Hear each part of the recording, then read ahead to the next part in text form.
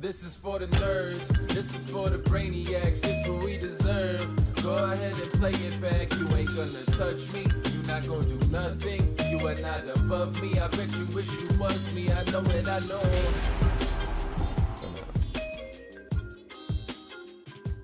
What's up, everybody? Welcome to another edition of the Only Friends podcast. We're here, we're popping, we are down. Man, we lost Melissa for the day. What episode is this? What 116. Edition number 116? Wow, I can't believe we're 116. Really? 116? You said it, not me, man. I was thinking before the show started how we do show up here like every fucking day, Monday to Friday. Yeah, you're goddamn right. We just show up. We're the Lunch Pail Kids. The who? The Lunch Pail Kids. That's what we're blue collar. We bring our lunch pails with us to work our 12-hour days. What is a lunch pail? Oh, man. So soft. This kid is so soft. Yeah. What's a lunch pail? Who's David Einhorn? We're really going through it all. What the blue collar workers put their lunch in? Yeah, you get a thermos. A lunch box, but they call it a lunch pail. Well, it was a pail because it had to be Right. steel so Right. that, you know, your shit stayed fresh I see. Mm-hmm. in those Yeah, there was a hot-ass coal mines. Thermos and, in there. Yeah. Thermos of coffee. I'm maybe sorry. a little soup. I'm sorry I've never worked in a coal mine, man. Maybe some Irish coffee, if you will, Lamanna, you know, Maybe you get should through the work day. in a coal mine for a few years. You know, toughen your ass up. Few years. All right, so this is a bit of an aside from where we're starting, but this is a conversation that I actually think is worth having. So I've had this conversation a bunch, and I dig my heels into it even more and more every time I have it, and I think maybe it's a little bit of a byproduct of how I was born or how I was raised, but we can all agree that with every passing year, the first world nations, they tend to get a bit softer, right? Mm-hmm. I mean, I think we can come to an agreement on that where, you know, people of affluence are just completely ill-exposed to the downside of humanity. The hardships of life. Yeah, the hardships of life, if you will, right? Like the greatest generation thought the next generation was soft, and then they thought that generation thought we were soft, and now we think. Right. Well, I can recognize that our generation is soft, but goddamn if the next generation isn't like marshmallow puff children, right? Wow. So MPCs. So this is something. Why is everything an abbreviation with you? Because the Marshmallow Puff Children. I understand what it stands for. My question still remains. Because it's a good one. Okay, It is a good one, right? I mean, it's better than whatever you try to do with the Neil O'Donnell bit. What bit? Whenever we were talking about CSM and Neil O'Donnell, and you go CSNDOD. Yeah. Oh, the cocksucker Neil McDonald or whatever. Neil McDonald? That's all right. You don't need to ever remember his name. Yeah, he should be called Neil McDonald. No, but McDonald. Not that I'm ever going to have children, but something I've put a lot of thought into is that I think it's really critical as a parent to offer guidance and exposure to hardships in life. And the thing is that you can't really do it synthetically, right? Like if you're not born into hardship, you can't really recreate it, necessarily speaking. Right. And I don't think it's very genuine to do so. So I think a lot of people mistake this where it's like, you know, you kind of grew up with nothing and then you found affluence in adulthood. Mm-hmm. And so you want to deprive your children of some of their privilege. And so like maybe you don't give them a phone until they're a certain age and it's older than all their peers, or, you know, you don't allow them to have a TV in the room for similar reasons, whatever.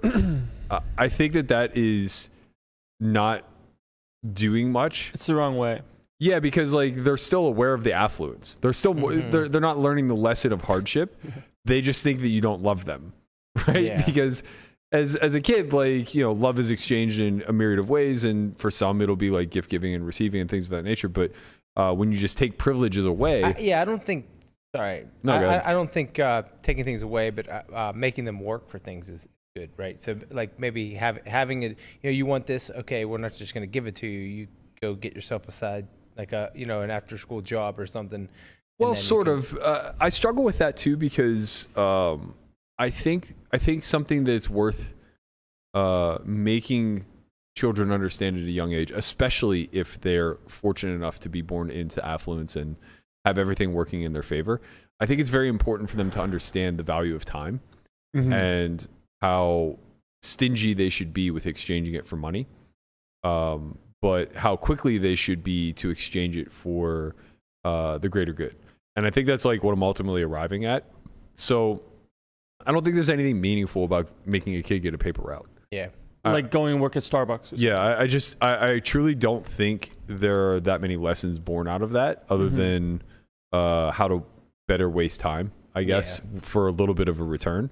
Right. I think like if you're born into privilege, the goal should be to be a high performer, not to be adequate, right? And like working these entry level positions, taking them away from other people who may need them, whatever the case may be.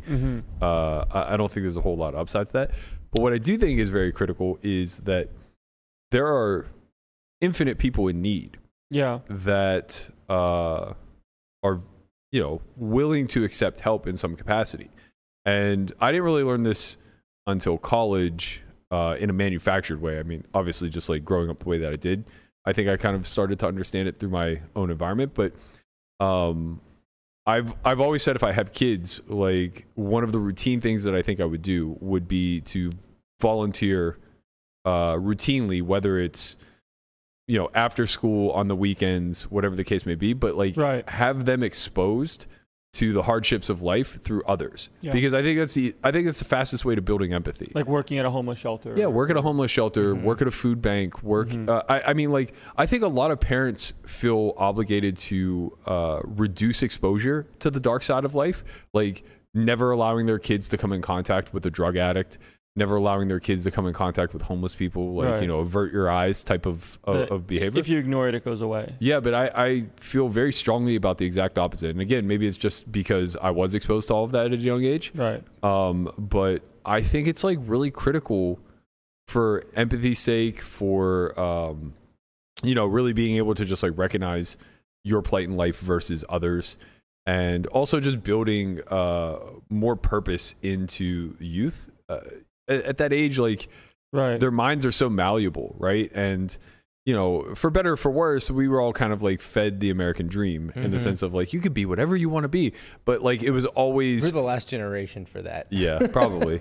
But it was always with the undertone of capitalism, right? Like you could be whatever you want to be that will get you rich, right? Rather than you could make an impact on society however you want, right? Go to college so you can go out and get a good job, and then get a house and live a very successful, sustainable. I think seeing both sides of the coin is very valuable because it builds character. I agree. Yeah, like it just builds who you are. As for me personally, I know like, my mom used to make me go to my dad's just to like live life with him for whatever X amount of time to realize that I had a good life, or just like kind of like humble me, like having the perspective of privilege. Yeah, or just like perspective of life, just in general. Like what goes on outside of my four walls. Yeah. It's weird because I grew up around a lot of adults that I didn't respect, but with enough time spent around them, mainly because of who they were to me, whether it was my mother, my stepfather, whatever. I just naturally developed empathy for them because where respect lacked, and I understood that like I was more adult than they were at a certain age. Empathy kind of filled that void because I was at least of the impression or at least kind of understood that this doesn't make logical sense, right? Like there shouldn't be scenarios where an adult is needing more care than a kid. So something has to be causing that. Yeah. And generally speaking, like we should care about the things that cause that, whether they're mental illnesses, whether they're a battle against demons like drug and alcohol, whether they're a birth deficiency or defect, whatever the case may be, right? You come in contact with all this in life. And it's funny because, growing up, these lessons, they kind of get taught to you for normal people anyway, with like a grain of salt, right? So kids are so naturally curious, right? Like you're 2 years old and you see somebody who's handicapped in a wheelchair or whatever, and kids will just blurt out the most random shit. Yeah. And they'll just like point and they'll make a scene, and the parents, the lesson that ends up getting taught there is don't be curious, don't ask questions, avert your eyes, and eventually you try to, or eventually like maybe they get taught into treat them as one in the same, but that's impossible, right? Because like it's impossible at 2 or 3 or whatever to not recognize that there's a difference here. And their minds are curious and easily shaped, where it's like, if you actually just take the time to explain what's going on, and like, you know, in a very simple way, of course, like explain to me like I'm in kindergarten type of thing, but like, you know, some people were born differently, like that whole, I'm not saying that everybody gets this right or wrong, but I just know, like, I can think of times where I've seen adults embarrassed by children's behavior that was very not malicious intent, right? But like, you know, they know the undertones of like what's happening or whatever the case may be. And I don't think it serves that kid long term, and I also don't think it like serves the parents long term. It's like, we should be so much more willing, especially whenever you're lucky enough to be privileged, right? Yeah. If you actually have affluence, if you actually have access to travel and all this other stuff, it really is like a fast track to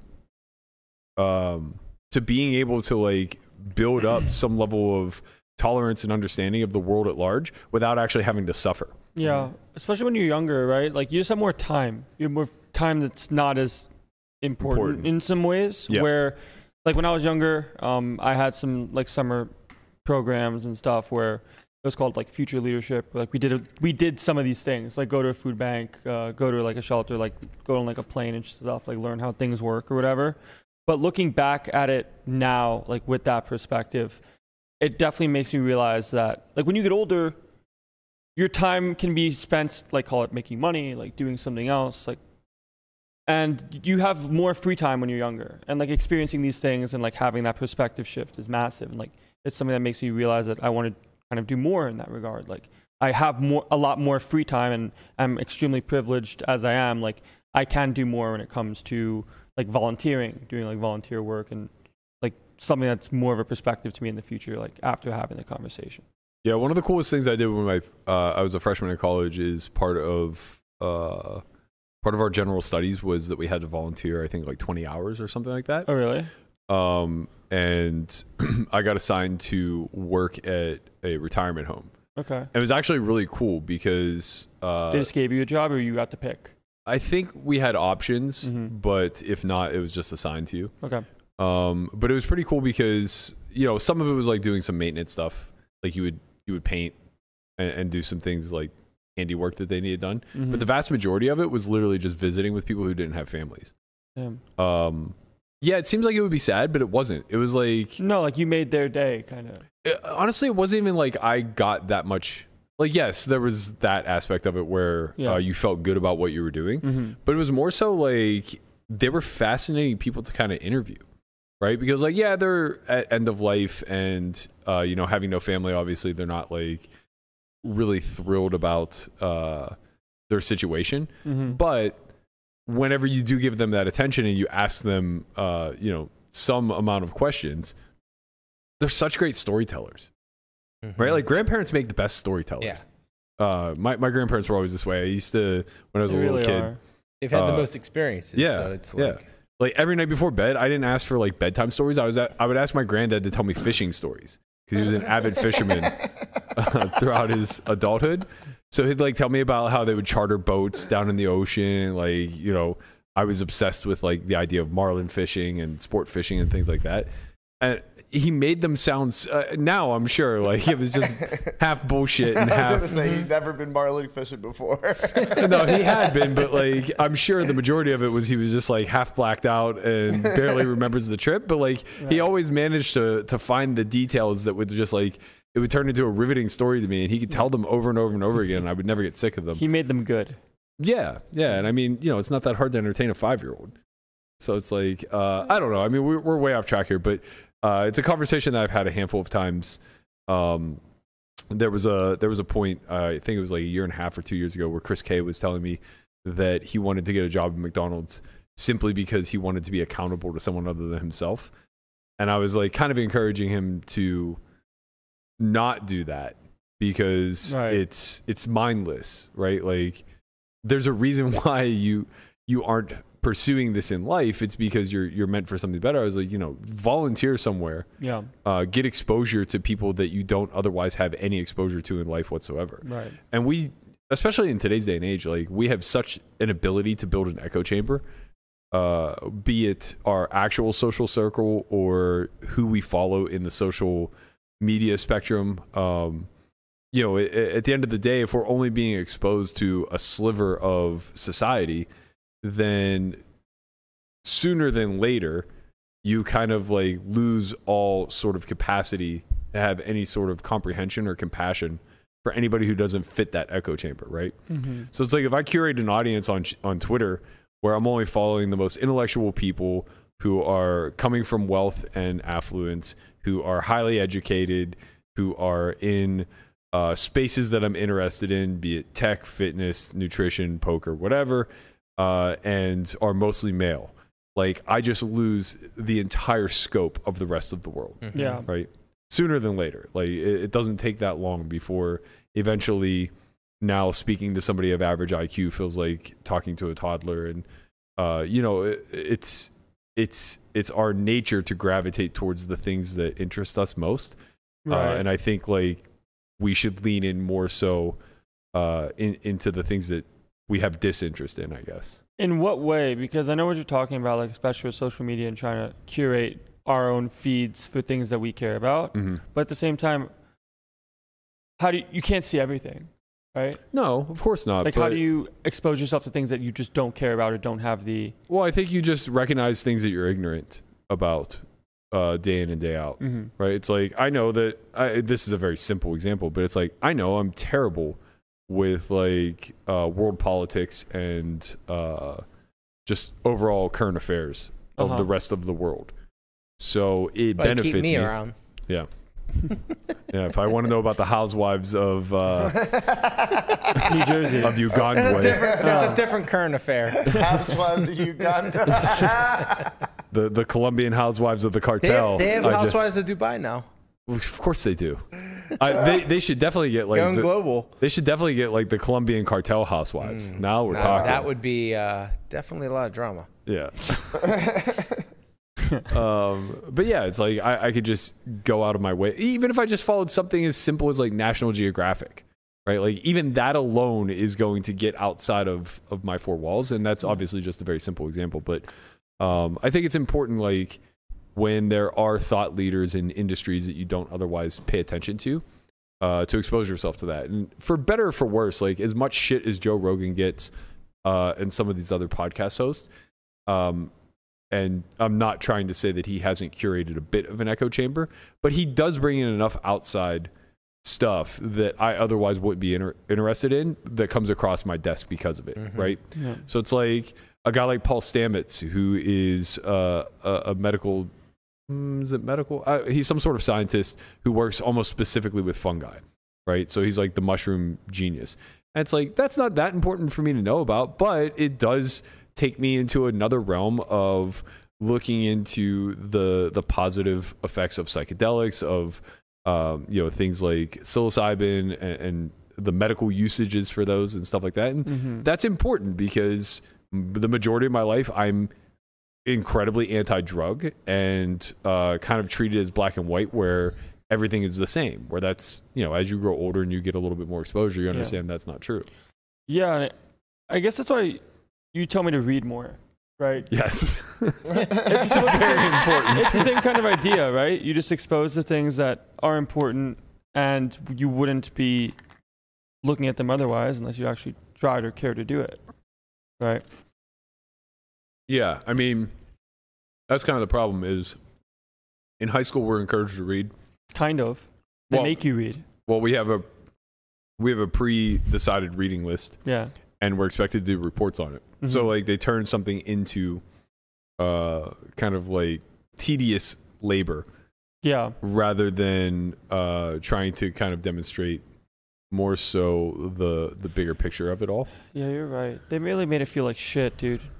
Yeah, and it's like just this podcast alone. Look how often we reference like that reading list. How many times did we bring up Lord of the Flies, Right. Of Animal Mice Farm. and Men, Animal Yeah. Farm? You do it to roast me, man. Fuck. Sometimes, but like these are culturally important references that again, as technology continues to grow and we keep evolving as a society, those kind of get lost a little bit, right?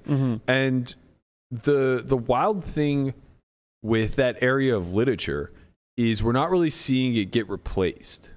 It just kind of dies. Right, Right, like like- the classics or whatever. Yeah, can you think of like much literature that's been written in the last 40 years Yeah. that has become like must read? I'm sure there's some. Yeah, Obviously, of course like there are, but I'm for sure ignorant when it Right. comes to this stuff, and maybe it's like things like Lord of the Rings and Harry Potter and stuff like that. Like maybe that is Lord of the Rings was written in the 50s.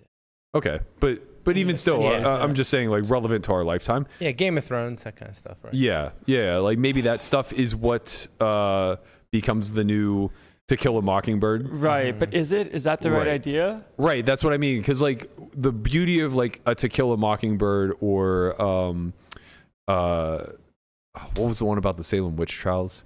The Crucible? The Crucible. Like the beauty of that stuff is it has a historical reference in time. Even though it's a fictional tale, it takes us back to a time that we have absolutely no other interest in.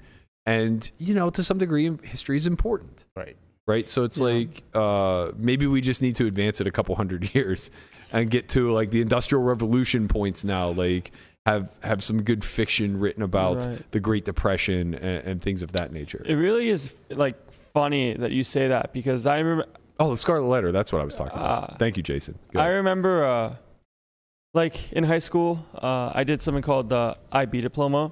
So like you had for English, you had to read a book and like do a 7 to 10 minute video like conversation, but it was recorded, and then they judged you and graded you on like what you talked about in your presentation and stuff. Mhm.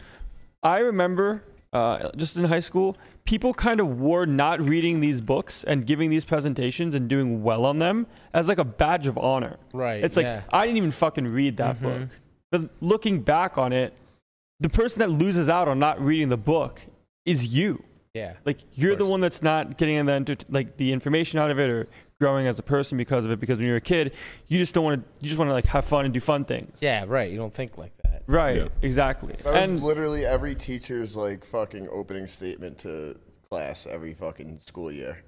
I mean, the thing is, it's like, let's be clear though, it is a really tough sell. Like, it is. I'm not trying to go overboard with this. I'm more so speaking to the college age, like Landon's age group, way more so than the high school age, because right like, now that you have the ability to read on your own time. yeah, like nothing's more critical in your early adolescence into your teenage years than play. Yeah. Right? Like almost every major lesson you're going to learn at that time frame is going to be through play.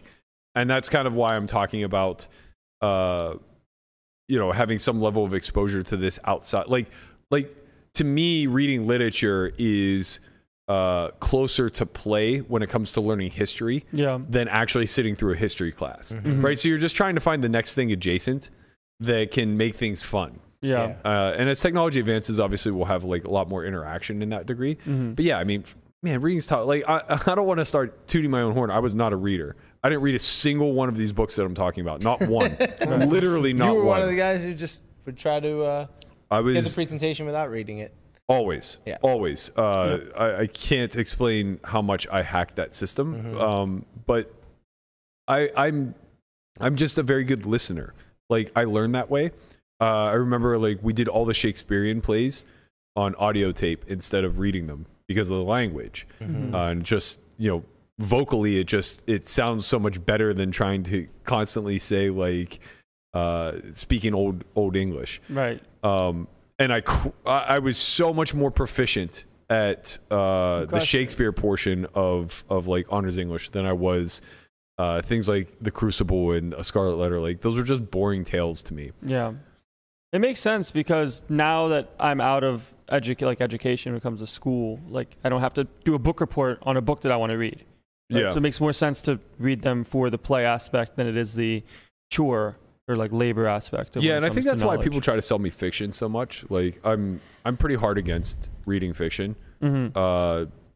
Just because like I don't have a ton of time, and like if I'm gonna spend 10 hours a week listening to an audiobook or reading or whatever the case may be, I want to learn something new. And I think a lot of people do derive a lot of value from fiction, whether it's getting more creative in their own personal writing because they hear more creative writing styles, improving upon their vocabulary, or even just taking some meaning away from whatever the underpinning of the moral of the book is. But for me, like, I can't remember the last like good fiction book. I tried to get through David Foster Wallace's Infinite Jest 3 different times, and I find the book to be fascinating. Like, it's a riveting book, but it's so dense and his language is so complex that I would often just find myself listening to the same chapter over and over and over again and still having lost sight of the plot line. Right? Because like he's interweaving like 8, 9, 10 different plot lines at a time, and he'll just go like chapters, and his chapters are long. He'll just go like chapters at a time without like referencing this plot line that he started like, 2 or 3 chapters prior, and then immediately like come back to it.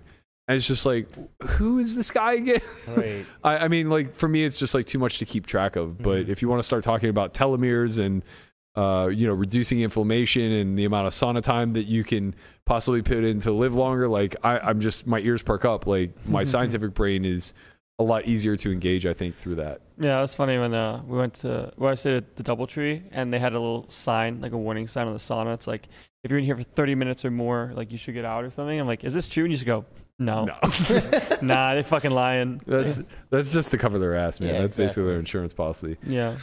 Well, this took a deep intro turn that I wasn't expecting. It wasn't in pre-production. Honestly, like this conversation is very adjacent to the one that I want to talk about with poker, but I do want to fill in a little bit of in-between stuff with some fun things that have occurred over the last 24 hours. So first thing is I just came across this tweet, and all it says is, what type of training is this? And it's a woman getting beheaded. Not literally, not beheaded, not literally, but basically. What was that? What in the fuck just happened? I watched it at least 10 times. Yeah, same. Because I knew she wasn't getting hit in the face. That was the only thing that I knew. Yeah. Was that she's not getting hit in the face. You can see the cord behind her, so she runs, and then once the cord ends, it just jerks her back. So I eventually started reading the comments to figure out what the hell this video was. And it's stunt double training. Yeah. So what happens is the cord is the exact length of where the staff ends. Right. Mm-hmm. So he just gets to take a full whack, never come close to it, and also the camera angle, like it's a bit of an illusion. So I think somewhere in the thread they showed it from another angle, and he's actually like a good 6 to 10 inches away from her face. Yeah. But yeah, the whole bit was fake getting knocked out, which I gotta tell you, just even getting jerked back by that cord, right? That can't feel good. No, man. What are these on it? This is crazy. There's another show. I get down the rabbit hole in Netflix. There's a show on Netflix where it's this dad and his 2 twin daughters. He has 3 daughters actually, but his 2 twin daughters are training to be. He's a stunt man. Like he had done stunts for like Fast and the Furious, so it's all car based. This isn't fiction. This is real. No, this is real. So it's all car based. So he does like a bunch of stunts in movies and commercials in a car, and his 2 twin daughters are now stunt women. And man, it's wild to see some of the shit that they do. Like it's just so out there. Yeah. And it's become a very guilty pleasure of mine to just like watch it because it's also so over dramatic, right? Like so the car will like drive through a pane of glass, and then just come to a screeching halt, and that's the stunt. And the probability of getting hurt is probably like 1%. Yeah. But every time that it happens, like if it's the daughters driving through, the dad's like on set watching, where's my daughters? Where are they? And if it's him driving through, they just like cut to the daughters, and they have this like panicked look on their face, like this is the one time that the car explodes. Yeah. But yeah, man, stunt double training seems out there, and I imagine the pay is not as good as the risk. Definitely not. Probably not. I mean, they're not getting paid movie star salary, that's for sure. Moving into football a little bit. So 2 things. One, poker needs this desperately. I don't know how we get it, but we need it. We need this like behind the scenes mic'd up type of shit that goes on, even if it's just like breaks on tournaments, right? Like just mic up a bunch of dudes on break, and as the producer, like sign a contract that says like, don't worry, we won't embarrass you in any way, shape, or form. Like you can have final cut, something along those lines. Yeah, but like we just need these conversations. So this past Sunday, I'm always gonna butcher this name. Buttiger, the kicker for the Chiefs. Buda Baker? No. It's like Harrison Butker. Butker, yeah. Butker. Okay, so he gets hurt, and their emergency kicker is their safety, Justin Reed, who's just a beast to begin with, right? So we have like a 2-minute video of him going up to the coach going like, I'm in, and he's like, yeah, and they just like roll with the whole bit. Butker's kick is away. He falls down as he kicks it. What's going on? That's smart. Too much going Stay on. ready, kick it. Booker, he just under his ankle. I bet. Heads up. You know, that backup plan may have to come to fruition with Justin Reed. Coach, you need me to do kickoff too? Yes. Bet. You kick off, right? Yeah. Don't worry about it. We'll just send it out the end zone? We'll just send it out the end zone? Let's kick it. You know Butker went in? Yeah, I know he's out. Hey, you guys get some. Yeah, hey, you want to get some of the net right Yeah. He was a kicker in high school and a former soccer player as well. He was the emergency kicker during his days in Stanford. I like it. Good. Let's get it. Hey, we got to get our handshake down real quick. All right, what are we doing? Are we going for that? Or are we going to go, let's boom, boom, boom, boom. I bet. All right, I like it. They shovel it inside. Edwards-Helaire! Touchdown! Kansas City! 2 drives, 2 touchdowns. Now Justin Reed will try the point after, but he's never really been able to put his skills to use in the NFL in a game, except in a preseason game. In the preseason, he was having some fun, and he nails the PAT. Boom. Oh, shit, baby. Talk about it. That's all right. Just hey, come in. Just. What's up, my boy? And Justin Reed's kick goes beyond the end zone. Is that Jan Stenerud? Who's wearing number 20? He kicked that thing through the uprights. Just Jay Reed's kicking, he's kicking through the uprights. That's amazing. So Butker's not actually hurt? No, he is hurt. Oh, he is hurt. He hurt his ankle. Yeah. How much of a nerd is Mahomes? Oh my God! Jay Reed's kicking. He kicked me from the uprights. Hey man, don't do Mahomes like that. What the fuck, man? He's just like the best athlete in the world, and he's such a dork. I want to hear him talk other places. Oh man. I love it. Like that whole 2-minute bit is just so good, and it's so low effort for the NFL because they obviously have a full production crew every single game. But we kind of do too, right? Like at this Triton stop, it's 50 guys, maybe 100 like we saw in the 200K or whatever. But like you know who the guys are. Like you get it. Like you know what should happen. This is fitting for today's show. Sam Grafton should be mic'd up everywhere. Every fucking tournament, Cash, and anything that man does, put a goddamn mic on him. Put a mic on him. He is the best. Put a mic on him. Like, I mean, the thing is you would like to have some footage, obviously. Like, that video isn't the video without the footage, of course. But, we can play it over top of him actually at the table, whatever. I need Sam Grafton walking down the hall of Bally's Paris, saying hi to everybody within eyesight or eyeshot, and saying it at a volume that allows anybody who is anywhere within the space to know that he's now in the building. He is a man who just captures a room, both through his presence and and his enthusiasm, if you will. Like, yeah, he's the guy I want to hear mic'd up. He's just so good too. Like, for those of you who like haven't had the pleasure of getting to know Sam, don't worry, he's super approachable. So if you play this game, just say hi to him, and you'll very quickly become friends.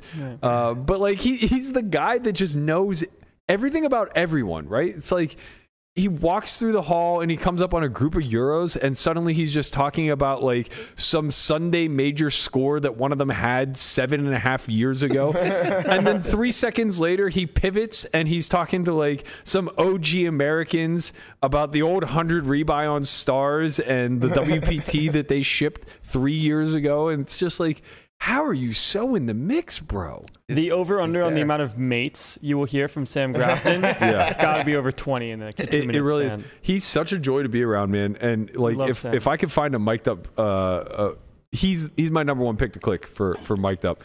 Mm-hmm. We went deep in the 10K 6 max together, not this past World Series, but the fall one. And for as high pressure of a scenario as it was, having him around suddenly just like alleviated that. And I don't know why, because he's a fierce competitor. Yeah, he's good at poker. Yeah, he's very good at poker, and like he cares when he's at the table, but he has this ability to kind of take the edge off. Yeah. Both for his own benefit as well as like anybody else who's like at that level of comfort with the game, I think. Yeah, it makes you feel comfortable in his presence. He just makes it fun. He's very good at that. There's a couple people that like I think I would love to hear mic up. Keith Lear is another one. We might have to mute that one. He would be Keith's getting some shady shit, man. I don't give a fuck. He would be great. Keith has like 10 bookies on speed dial. He's picking up a dime bag to go hook up with a hooker on break. I mean, it's just like, Keith's out there in the mix. He would be fucking amazing. He would be fun. Who else? There's got to be some more mic'd up people that. The point is, we have characters. Yeah. And we have access to doing this kind of stuff. Yeah, it takes a little bit more effort, but like I think this is what Poker News of the past was very good at. Way back in the early Jason Mercier days. Kind of get the behind the scenes view of what's going on. Yeah, it was a little bit manufactured because it was always like, hey, on this next break, do you mind if I steal 5 minutes of your time type of stuff? Yeah. So it was a little bit less authentic of like, hey, Sam, we're just going to mic you up today. And like, we're going to follow you around. This teenage intern is going to follow you around. When we first met Danielle, wasn't she like following Mercer around for like the day or something? She was a part of Poker News. I feel like she wasn't one of the in front of the camera girls though. She wasn't in front of but I think she was like doing some maybe. It was mainly Christy Arnett at that point. So it was like Christy, Sarah Herring. I'm trying to think like who else was a part of that. Maybe I can't really remember. That was a while ago. I remember Christy was the biggest up and comer at that point, but they used to do like a day in the life of said player. Yeah. And it was great because you wouldn't just see them at the table playing. You would get to see like how they prepared for it, what they did on breaks. The biggest thing that's becoming clear to me is that seeing them play at the table is the most meaningless part. Right. It's the driest footage. Right. It's actually the most boring thing of all time. You just look at someone and they sit there and they push it's just so impossible to capture them at a meaningful moment. Exactly. And even if you do, you don't have hole cards. No. Right? So it's like, I think the WPT has done a pretty great job of this, where they just have like these roving cameras during their events and they shoot like almost like dirty, like guerrilla style, where they're kind of like at the edge of the table underneath the player 8's armpit shooting player 2 type of thing. But it comes out like really cool, and the main idea behind it is that if they capture enough of this B-roll, some of these people will run deep and it will become meaningful to the story later. Right, yeah. What's lacking though is that audio, right? And I think like WSOP lends an even bigger opportunity there because it's a festival. It's 30, 40, 50 days in a row where you have all this opportunity. Honestly, like I don't think I'm stepping out on a limb to say that the most interesting aspect of the WSOP outside of just figuring out who each day's winner is what's happening on breaks. Right? Like that's where you're getting all of the character development and you're getting to learn about the clicks. You're getting to learn about like the objectives of why people were there, who they are as people, like their personalities, their characters and all that other stuff. It's like, nobody knows much about Sam from playing with him. I've known Sam for the better part of a decade, maybe the better part of 2. And I think that 10K 6 Max was one of the first times we had ever played together. like live, right? So it's like we've had conversations, we've sat down for coffee, we have this mutual like timeline that we've played under, but we don't know each other as poker players, not at least intimately, right? We know from afar, like I see what he does from afar, and I'm sure like he is in the past like seen what I've done from afar. I couldn't make any judgment on Sam's game at all, other than like I think he's probably pretty good. Yeah. Right. So it's like if that's the case for his peers, then why the hell would the general audience give a shit? Yeah. Some of the best scenes from Dead Money was when you were on break and we were like talking, you were going through your thought process and what was happening. Because like at the moment when you're watching the actual play, you can't say anything. We don't know what's going on in your head and what you're thinking and what your strategy is. But then when you go on break and you're like, okay, well, this was the situation and here's what was going on. That's a lot more interesting. I think it puts the thought of what you're doing to the gameplay. Right. Another person who would have been great to mic up is Tony G. Somebody said it. But who we do not want mic'd up and who we do not want this to fall into. Nobody fucking put a microphone near Kasuf or whatever the fuck his name is. That's funny. The most talkative people are the ones that I want to hear from the least. Like I never want to hear him say a word. I don't want Kasuf to be mic'd. I don't want Helmuth to be mic'd. I don't want Alex Keating to be mic'd. I don't want nobody else really jumps out, like Jamie Gold if we're going way back. Yeah. Like, I don't want to hear those guys because it's just they do enough talking at the table. It's also just vapid.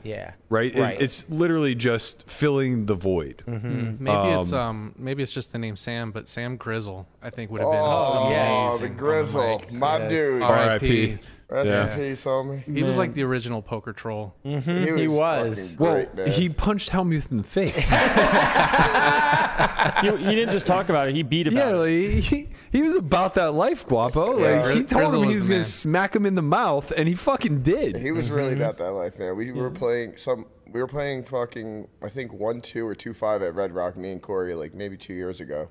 And Sam just rolls up at like midnight and we play at like 9 o'clock in the morning. He's just telling stories, having a great fucking time and a blast. Man, that guy was awesome. Yeah. Yeah, he was definitely a fun guy. I think that I think some of the old school guys are or would have fit this narrative well. Yeah. I think it's probably less so true now. Baja probably would have been good. Back then, not now. And the reason why I'm saying not now is because like when you're broke, you're not interested. Yeah. Like you're just not. I mean, you're miserable. Like I'll tell you what the breaks look like. Yeah. You're lamenting every fucking pot you lost. Yep. You're worried that you're not going to be able to feed your kids. Like poker's just a game. Like if you're looking at like the NFL, like mic'd up stuff, and there'll be plays going on, and they'll literally zoom in on the guy that's mic'd up, and he'll just like be like saying shit, literally saying anything. In poker, you can't have that, right? Because you don't have the access to the whole cards, plus being mic'd up and talking about it in the moment. Which is why, like on breaks, it's so much nicer. Like Brian's saying, all these footages are better because you can actually get into talking about stuff that's important. Yeah, where at the table, you can't say shit. Right. It just varies. It's like, you get some strategy from certain groups. You get some jokes from others. Like it's a real window into what the game looks like. Yeah. And I think that like we often try to create projects, especially around the World Series, that try to illuminate this. Yeah. But the problem is we can't really do it. We can't really do it at a grand enough scale, right? So like when ACR does the punter's pad, it's just the ACR pros. Yeah. And now the only people that care are the audience that are already watching the ACR pros. Yeah, like the ACR fan base. Right. And it was the same thing when we did it with Results May Vary. It's like we weren't going to get much attention outside of people who already followed Solve for Why. Right. I think you really need to find an objective third party that only just cares about poker in general, right? Like a Poker Go or a WSOP or Poker News or whatever, and they're just literally trying to find, those that are willing and those that are names. Everything ranging from vloggers to high stakes, high rollers to cash guys to MTT grinders to whatever. Like you could just fire a bunch of shit against the wall and see what kind of content you land. Right. Like it seems like when it comes to who best suited for these things, it seems like it's the tournament operators like WPT, like Poker Go. It makes more sense for them to do like a mic'd up version kind of thing than one-off like individual brands or Stuff like that. Yeah, I mean, well, it's very different. WSOP and WPT are very, very different. WPT is a licensed. Yeah. It's a licensed brand to a casino, where WSOP is actually a festival in and of itself, right? Right. So the operations of WSOP fall under the WSOP umbrella. Yeah. Where WPT is just like they have a staff that goes to your local casino, and then they have a side TV deal. Yeah. So it would be more like PokerGo when it comes to WSOP. Because PokerGo is the production of WSOP. I didn't even mean WSOP in general. I just meant like those things like PokerGo or WPT type seem like the better suited for it. Where like they just put stuff on their YouTube channel or whatever, and like they have the mic up segments and stuff. Right. Yeah. For little bits versus you like Solve for Why trying to do it or ACR trying to do it or whatever.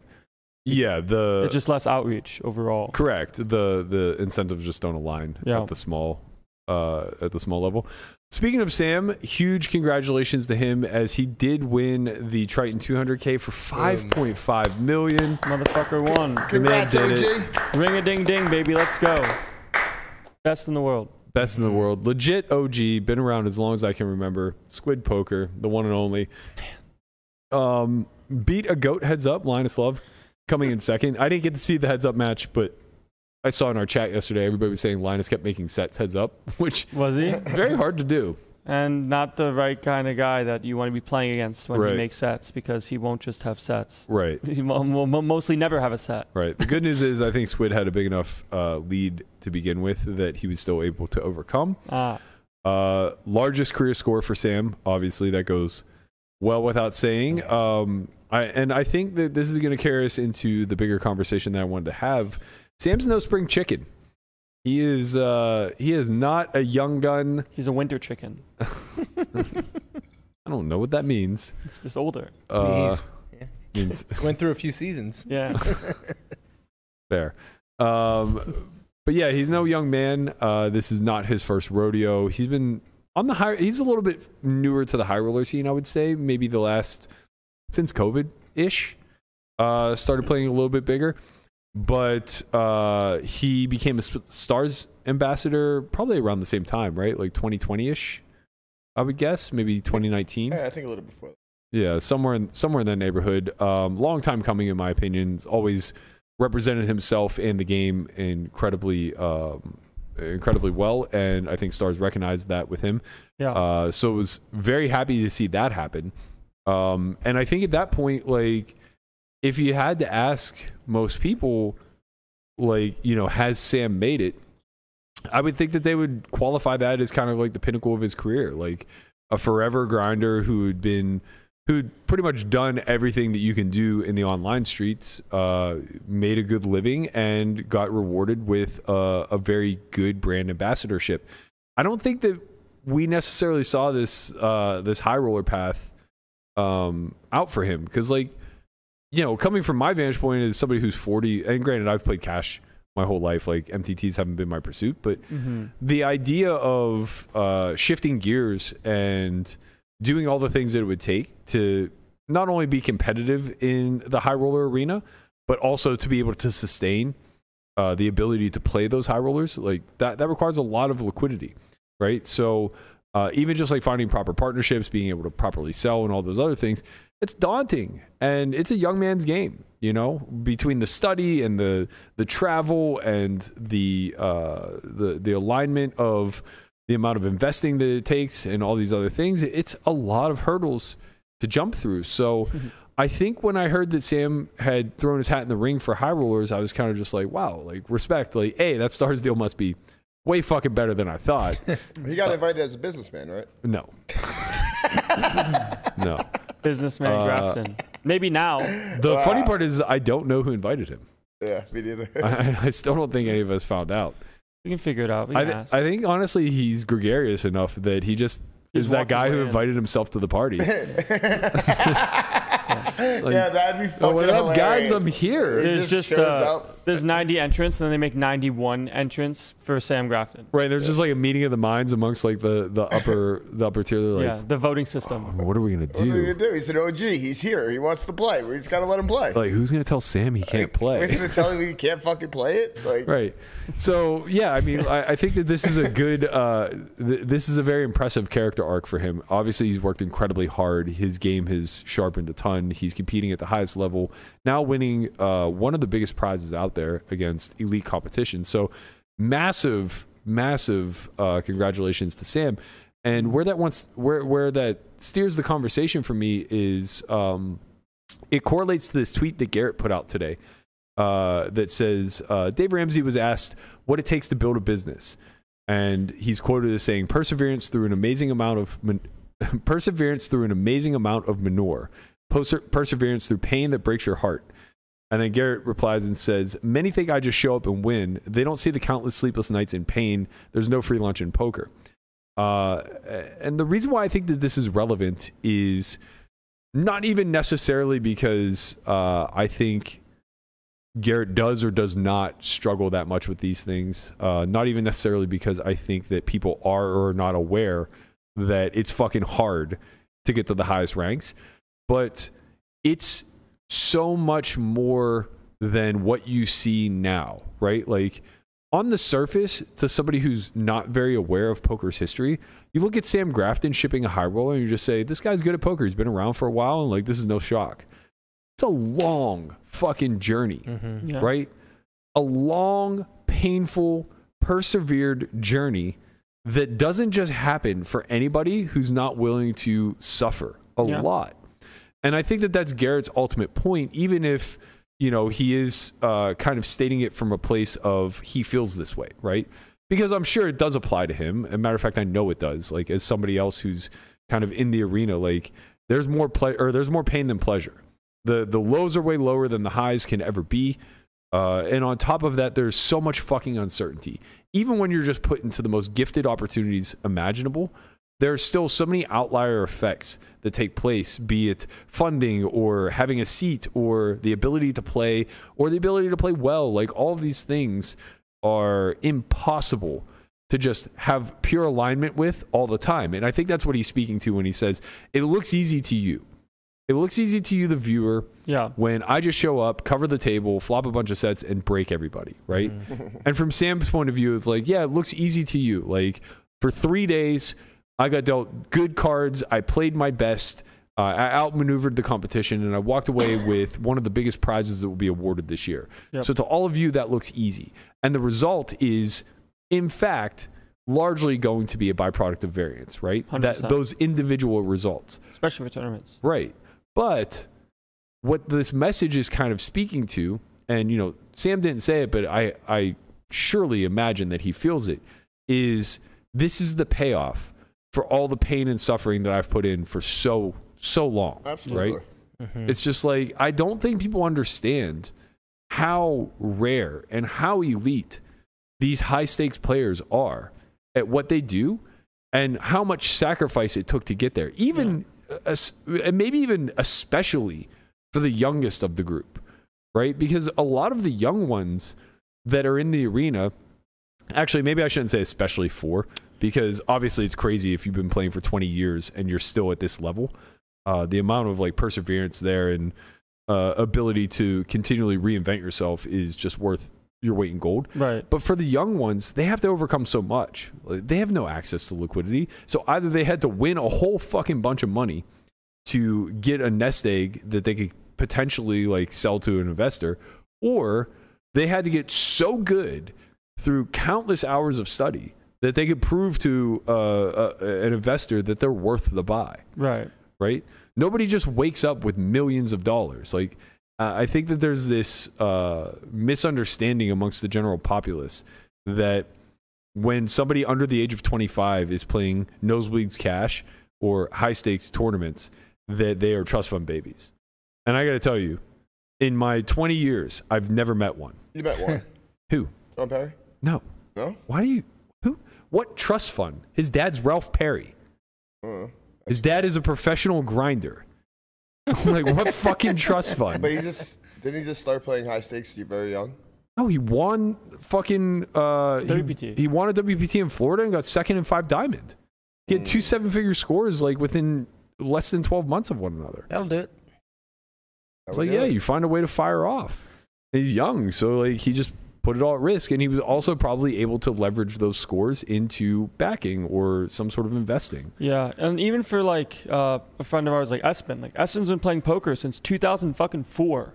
Yeah, 2004. Playing as long as I have. Like he's been playing. That's a fucking long time. Almost 20 years. Yeah. And like someone tells you, hey, 20 years down the line, if you start playing poker, you're gonna win the main for 10 million or whatever, or 5.5 after like you swap or whatever. Like, doesn't really.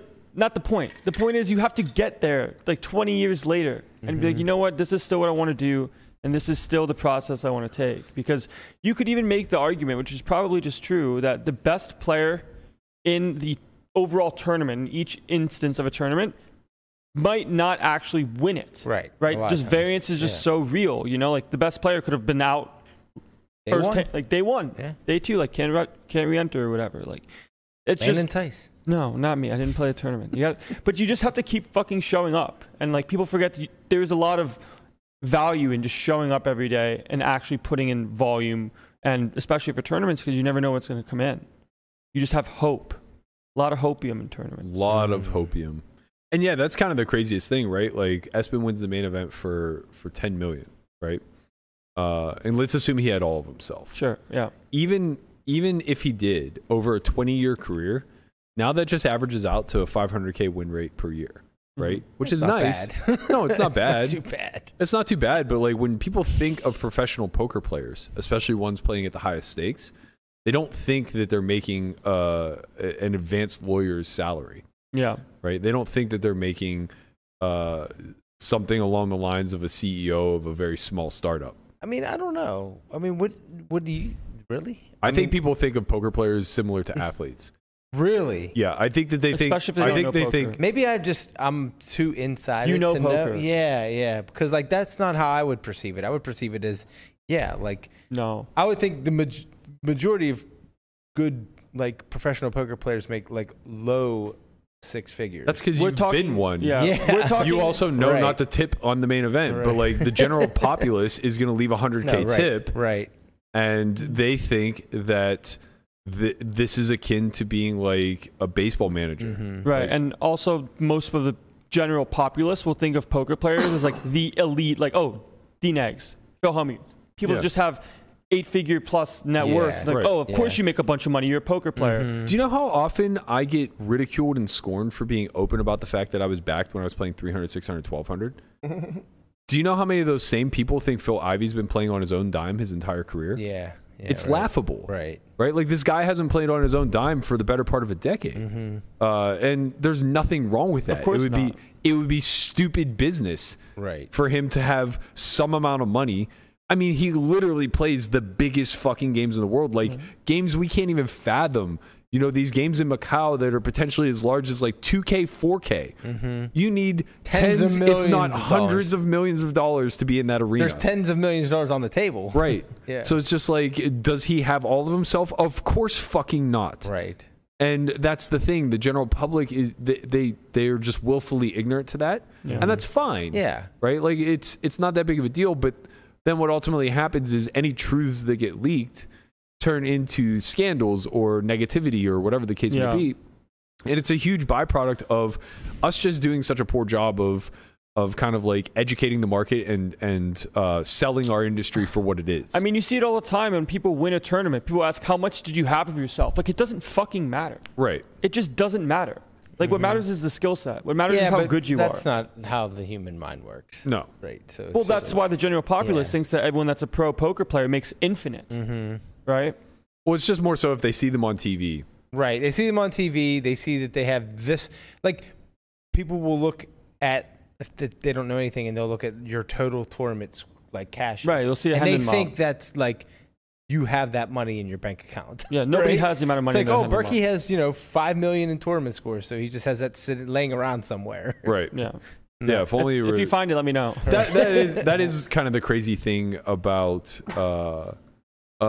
being an avid watcher of sports, poker, whatever the case may be.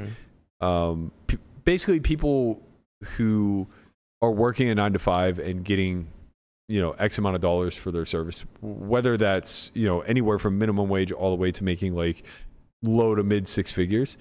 I think the vast majority of them think that the only thing preventing them from saving every penny is the fact that they only make their living wage times some amount, right? Times 0.5 or times 1 or times 2, whatever, right? Like they only have so much excess money. So it's impossible to save. But I think they see industries like ours where there are so many like windfall events or what appear to be windfall events, right? It's like I win $500,000 over 2 days playing high stakes poker. And they're just like, oh, so like you're just giga rich now. Like that just all goes right to your pocket. It's like, well, no, I sold half of myself and I've been on a 200K downswing. The other half goes to taxes. Like, and then part of it goes to taxes. It's like when it was all said and done, I netted like 10K. Right. It's just like, and it's not because I'm an idiot. Got your main event buy-in though. You're good. Right. It's like it's not because you're an idiot. It's not because you're bad with money or anything along those lines. It's because it's business. That's right. You're just watching the money flow aspect happen in real time. Right. Exactly. Right. Like if you looked at it like a business and how much a business spends, right? And you're like, wow, okay, or how much their revenue is, right? Right. You just look at their revenue and nothing else. You're like, this company's just killing it. But then you look at the overhead and how much their expenses are. You're like, okay, well, it's less than a you lot thought. of that. Yeah. If instead of watching a poker game, you watched a ticker of like an amount of products sold for X amount of dollars, and you just watch that for like 6 hours, and you're like, holy shit. Right. Dude Wipes just made X amount of dollars over 6 hours. That's insane. Yeah. And then afterwards they said, and here's our expenses for this month. Here's right. payroll. Here's everything that goes into it. Right. You wouldn't just suddenly be like, wow, this company's inept. They're so stupid. They're spending money. Like it's like, of course the money earned doesn't go directly into your pocket. You're always only going to be worth a fraction of what you accumulate. Right. And I speak about this stuff out loud because I do think it's important to normalize the industry, right? I think when we glorify the industry as just a pure gambling industry, then this sentiment that Garrett puts out kind of does get lost on everybody, right? And I think it's really important. Like, I'm glad that he spoke out about this because I do think it's really important. We don't have any media. And I remember that there was a time when Jason Kuhn was very outspoken about this kind of stuff too. Kind of having a little bit of a chip on his shoulder for like how fucking hard he worked and how little appreciation there is for it, right? Yeah. Because it's just like you're either nobody or you made it. And like once you make it, they forget that you were once nobody. Right. And they just have this high expectation that like you're just going to show up and perform every single day and that it's effortless to you. It's like we're humans. We all go through it, and you don't always make it. So a lot of us that you're seeing and giving any sort of like credentials or credence to, we're the survivors, right? Like we worked really fucking hard, but we have a lot of survivorship bias too. It didn't have to be us. Yeah, like the reason why it looks so simple is because you've worked so hard in the past. Right. Right. And like that just goes up, like falls upon deaf ears and looks, oh, like he just knows what he's doing. He's so good. It's like, well, how do you think he got so good? Right. And then the counter to that is everybody who thinks that like they could just step right into their shoes and do the exact same thing if it were just the money factor. Right. Like, oh, if somebody gave me $500,000, I'd sit on Hustler and cover everybody and just win every day too. It's like you wouldn't though. You wouldn't because you don't have that 19 years of experience of suffering and going through the pain and the discipline necessary to actually be in an opportune situation to excel, right? And I think that these conversations are important because, again, like we don't have any sort of like outlets that build these characters, right? We oftentimes just get to know them in retrospect. Right. Like once they are somebody, then we get to hear about what allowed them to get there. And all you're listening to at that point is survivorship bias. Right. And most of the time, you might not even care about that stuff. You just make up your own opinions as to how they got there. Like, oh, he got lucky, he did this. Oh, he did this. Well, that's what happens with all the Euros. Yeah. Right? Because like we don't know them at all. Right? They're all mysteries to us, and there's just like a lore and legend. Like the Linus. Yeah, like or even a better example would be like OTB Red Baron. Like He's basically the Loch Ness Monster. Or like a berry sweet. Yeah. Yeah, it's like these guys, we literally know absolutely fucking nothing about them. Yeah. Right? Except for like the lore that is kind of created on the internet. Right. Like they just play everybody, they beat everybody. That's it. Yeah. Yeah, and then it's like one of two things will happen. Like somewhere down the line, we'll just find out that they were all cheating, or that they were literally the GOATs. Yeah. And when that finally comes out, if it's the latter, where they were literally the GOATs, now we have to recreate their entire path and explain to everybody why we should care. Or there's they might just like stay anonymous, right? Like there's no. Well, if they stay anonymous, not that it leans it one way or the other, but they just disappear. Yeah. Right. They just disappear. Like some people want that. They just want to play poker, like especially online, like have their screen name, do their things, get their money, move on. Well, the moving on part is the bigger point, right? So it really just means that whether they did it nefariously or cleanly, we'll never know. Their whole goal is to just have some amount of success in money won in order to move on to something that they deem to be more worthy of their time, I guess. Gullible, maybe. Yeah. Like working in a homeless shelter. Probably not. probably more so like, figure out a way to convert PO Solver into a war game device. Mm-hmm. Connor, are you okay over there? I'm good. I gotta make late reds, so I'll just packing up my shit. As soon as we go off the air, he is bolting. What are you late regging, Connie? Dusty. Just wanted to play something. What Dusty? Orleans. Oh, right. Yeah, the old Orleans $40 buy and $40 rebuy. Wait, what is it? Should I come down with you and play? Come on, let's go. Man. Let's end this bitch and run out there. Yo, I got some $20 tournaments online to win. Wait. We only get like 12 big blinds. No, yeah. Yeah, sorry. Too deep for Brian? Way too deep. If he doubles his 24, that becomes a problem. There's a double-edged sword here sometimes. Yeah, seems like a lot. I enjoyed this conversation. I hope you guys did as well. I think we're gonna wrap. Oh, actually, breaking news. I literally just got this. This is an MBA. This is a Matt Berkey announcement. Yeah, I just got an ESPN announcement on my phone. I happened to look down at the last time the camera wasn't on me, and I almost forgot about it again.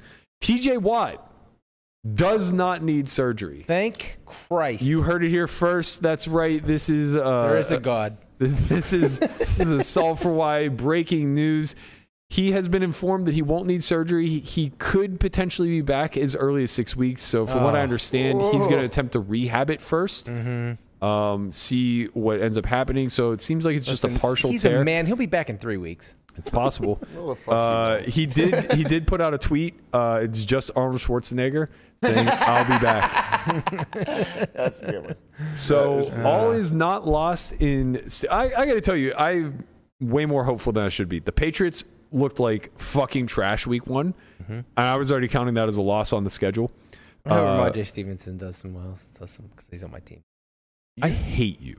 I hate you so much. They don't have to win. He can just, I hate these conversations. Eli got hurt. Eli Mitchell got hurt. Now I need my backup in there. I'm struggling. I loathe that at any point in time you're watching a Steeler game and finding some sort of consolence. Steelers always come first. Did you know Pittsburgh is a fucking dog in this game at home? Against the Pats? Against the Pats, they're plus 1.5. Bet the fucking house. Yeah. Bet the fucking house, baby. Let's go. Should we bet the house? No. Let's bet the house. Last week, Berg. Yeah. Does anybody want to bet one house on the Steelers plus 1.5 this week? One house, two house, red house, blue house. I think Mac Jones got banged up in the opener also, if I read that correctly. The Patriots stink. So I'm hopeful. I'm hopeful for a 2-0. I thought we were going to start out the season possibly 1-4, and it looks like we might start out 2-0. So I forgot that they were playing the Pats. That slipped my mind. So no, I don't want him to do well this week. Roger Stevenson, that is. I want him to do well the following weeks. Moving forward. Okay, self-serving sorry, interest. that's sure. why. I see why you lost your mind there for a second. No, that's what I was saying. Yeah, because even if they win, I don't want to deal with the whole what we went through last week. Yeah, like my fantasy guy is going off against my favorite team. Like, right. I'm so biased that outside of having like a top 3 draft pick, if they're playing the Steelers, I just bench them. Almost always. If it's like a wide receiver 3, running back 2, or worse, I just bench them against the Steelers. That's not. First of all, Steelers D lockdown. Yeah, That's not nice. Smart to bench them anyway. And secondly, fuck them. They're playing us. Like I don't want no positive benefits from the opposing team doing anything other than going home with their heads hung. How'd your fantasy team do last week? Real shitty. Real shitty. I'm not good with the number one pick. I have 5 leagues. I went 1-5, 1-4. Oh my god. Humbling. 1-4. Yeah. Humbling. That's okay. It's early. It is early. So yeah, I'm excited. We got the Pats at home this week. We got the Browns. I actually might go to this game. So Danielle is home in Cleveland right now. She wants to get tickets. She wants to get sat right in the dog pound. And I said, I don't know how. Elf pound. I don't know. I don't know how comfortable I am with this. Oh yeah, Guapo, if you could go to my Twitter real quick. So instead of the elf pound, it's the workshop. We do have one more thing to talk about. Apparently, Cleveland is changing their midfield logo as if this team isn't a big enough meme in the NFL to begin with. No, keep the memes going, dude. Let's go. They've decided that the helmet is not good enough, and rather than leaning into their dog pound nickname, they've decided to get Elf on the Shelf. Brownie the Elf. Brownie the Elf. They may as well have gotten Brownie a turd to just honestly, that's what they should have done. They should have gotten They should have gotten an actual brownie cookie that looked a little bit like poo and just put it in midfield. Why? Guapo, do you want to go ahead and play that 5-second clip that I have on my tweet? Because I got to tell you, this is the greatest thing that's ever been created out of Cleveland. I'll see you Sunday. You're a factory of sadness.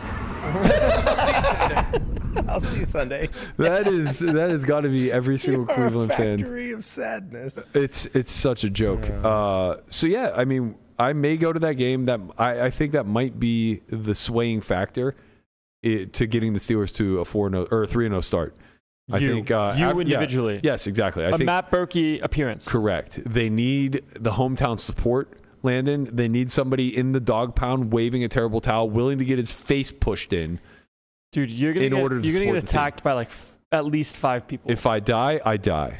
If you die, I get the house. I will say I do feel like the likelihood of getting attacked, like physically coming into an altercation, if I wear Steelers gear and a terrible towel in the dog pound, is like greater than 75%. Yeah. I was saying Danielle like will protect you. Yeah. That's scary. It's kind of scary to think about. Like, oh, I wore my favorite team's colors to a game and got my face punched. Get Brandon to come over to the house, teach you some stuff. That's what we need. Brandon, maybe I'll just invite Brandon as my personal bodyguard. Yeah, you, Brandon, and Danielle. Yeah, actually, Andre might be back by then. I could just have him like there, ready to roll up on Kick anybody. somebody in the face. Start shrimping on people. Yeah, just kick some people in the face. Choke some bitches out. Yeah. That's right. Let's go, dude. All right. On that note, we'll be back tomorrow, same time, same channel. Appreciate you guys as always. Please like, comment, subscribe, leave us a little bit of feedback below. Let us know what your thoughts are with regard to the high roller scene, with regard to Garrett's tweet talking about the work that goes in behind the scenes, as well as do you think the Steelers are going undefeated this year? Because I do. I do not. Dolphins maybe. I feel pretty confident in it, actually. So we'd love to hear back from you guys. Thank you so much for tuning in. We'll see you guys all tomorrow. Later, Peace. squad.